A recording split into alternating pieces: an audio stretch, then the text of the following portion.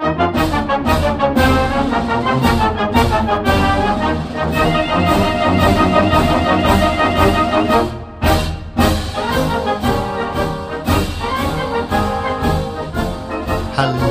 and welcome to the Age of Victoria podcast. My name's Chris Fernandez-Packham. Welcome back to the Age of Victoria, the second minisode. The first one seemed to be popular, so I thought we'd do another one. This has actually been a really busy week for me. My little boy turned 5 and we had a superhero party. It was great fun and even Wonder Woman came. Planning that has made research for the main show tough. But I've managed to stay on track, actually. I'm pleased to say that it is still on track to go out on the 1st of the month, as always.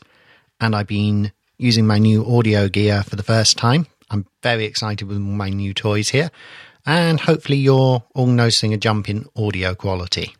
For those of you who have expressed an interest in the research process for the main show, well, a lot of it involves second-hand textbooks from Amazon and bookstores to flesh out my topic outline that I picked, and then a blitz on journal articles.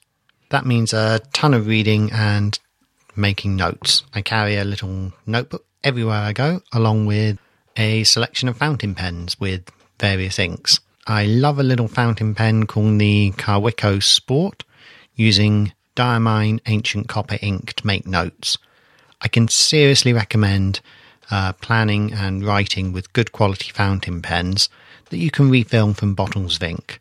They're very tactile, they make your writing more considered, you get a beautiful variety of colours of ink, and actually in some ways it's more environmentally friendly. Instead of throwing away endless disposable pens and adding to that awful plastic mountain out in the Pacific Ocean, a fountain pen should last you a lifetime. Anyway, that's enough about my life for now, I think. The Victorian thing that has struck my attention this week came through the post. I'm a serious coffee addict, and I'm a member of a coffee club from Cafe Direct that sends quality beans through the post. And each month I get not just the packet of beans, they come with a little leaflet explaining interesting things and facts about the variety you're tasting, where it was grown, a bit about the region. This month's coffee was from Indonesian Sarate. I'm probably pronouncing that wrong. My apologies to any Indonesian listeners I might have. Anyway, according to the leaflet, the coffee trade was immensely profitable to the Dutch East India Company in the 18th century, and the corruption and markups meant that growers saw next to nothing of the actual profits from their excellent coffee. Then, in May 1860, a Dutchman, Edward Duez Dekker, published a powerful novel called Max Havelaar, or The Coffee Auctions of the Dutch Trading Company, to highlight colonial injustices. It was a biting satire and a great example of the reformist tendencies of the 19th century, and helped in its way to develop the philosophy of the future fair trade movement. I was interested and decided to do a little digging. It turns out Dekker was a disappointed civil servant in the Dutch East Indies who wrote the book under the pseudonym Multatuli. It's interesting to note that Multatuli translates to I suffer or I endure. This is particularly apposite as the author was a penniless, unemployed 40-year-old at the time. It is still in print today and has been translated into 42 languages. In 1999, the Indonesian writer Promida Ya Anta Doer, and I'm really sorry if I've got that name wrong. I'm absolutely sure I butchered the pronunciation there. Anyway, he referred to the book in the New York Times as the book that killed colonialism. And what has given the book a sort of timeless importance is not just the place it has in the history of anti-colonial movements, but the ambiguous complexity of the book itself. It is a mix not just of fact and fiction, it is also a mix of narrative, voices, styles and forms. This has made subsequent analysis of the text heated with the factual accuracy of the text, and even how accurate it was intended to be, becoming issues of vicious contention. The book swings between narrators and slowly brings the story of the fight against oppression to the centre stage, only at the end to make a hard turn and suddenly discard all the fictional characters to switch to a direct narrative from the author. It is plainly a humanist and progressive text, and would seem to hint at a religious, upright reformist character in the abolitionist mould. Dekker was born on the 2nd of March 1820 to strict Protestant parents. His older brother was a priest, and he was initially planning to follow in those footsteps. So it's a background that was certainly fit into that sort of classic religious mould. Still, it is said that an author must have lived, and Dekker certainly did. He was actually far from the upright religionist you might be picturing so far. He dropped out of school and sailed on his father's ship for a while, before he joined the Dutch East Indian Civil Service, aged around 18. The Dutch East Indies are today called Indonesia. The Dutch East India Company was the most powerful European force during the 16th and 17th century. By 1800, it had dissolved, and direct colonial government was imposed by the Dutch. Dekker's first love affair was with a Roman Catholic girl, and it was thwarted when his prospective father-in-law blocked the marriage. This was not on religious grounds. Dekker offered to convert to Roman Catholicism, showing admirable religious flexibility in support of true love. The real objection was that even at around 19 years old, Dekker had a reputation as a man who enjoyed prostitutes immensely, and worse, he was a hot-headed duellist. He was indifferent to money, gambling it, and even buying slaves to set them free. The girl's father probably justifiably feared that his daughter might end up a penniless widow, pregnant and with a venereal disease. Dekker's temper flared in a theatre one night, when some of the audience members jeered an actor, and Dekker gave 3 of them a beating. He was arrested, but let off, before becoming appointed a district officer in Natal at 20 years old.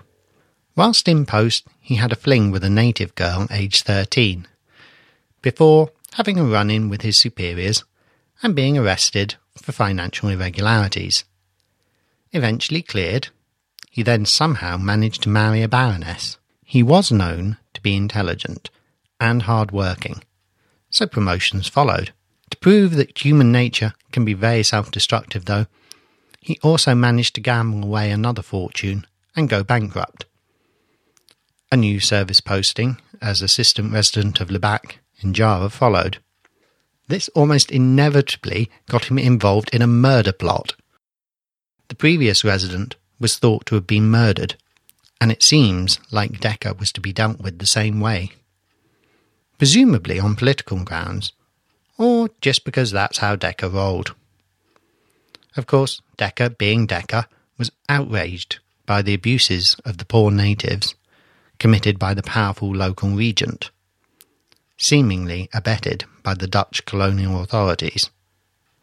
Dekker had naively collected evidence of the regent's various crimes, and when the Dutch resident, his direct superior, refused to support the charges, Dekker went over his head to the Governor-General. Instead of seeing justice done, the Governor-General rebuked Dekker. Dekker now went back to Europe. Penniless and unemployed, he settled into a small hotel to write his masterpiece. It was a broadside against official corruption, colonialism and oppression. Naturally, he ended up at war with his editor and his publishers, because Dekker clearly didn't use doors when there was a wall he could run into head first. His book began to create a political firestorm, and later led to important reforms in Java. His later life was more settled, and he remarried after his first wife's death. Whether he continued to gamble and visit prostitutes is an open question, but it seems unlikely. What I find wonderful about this is that the biography of Dekker can read like a classic 19th century rogue, but his works and actions were unashamedly anti-slavery and progressive. He was clearly a complex person. I often muse that the modern age struggles with complexity of character, whereas the Victorian age revelled in it.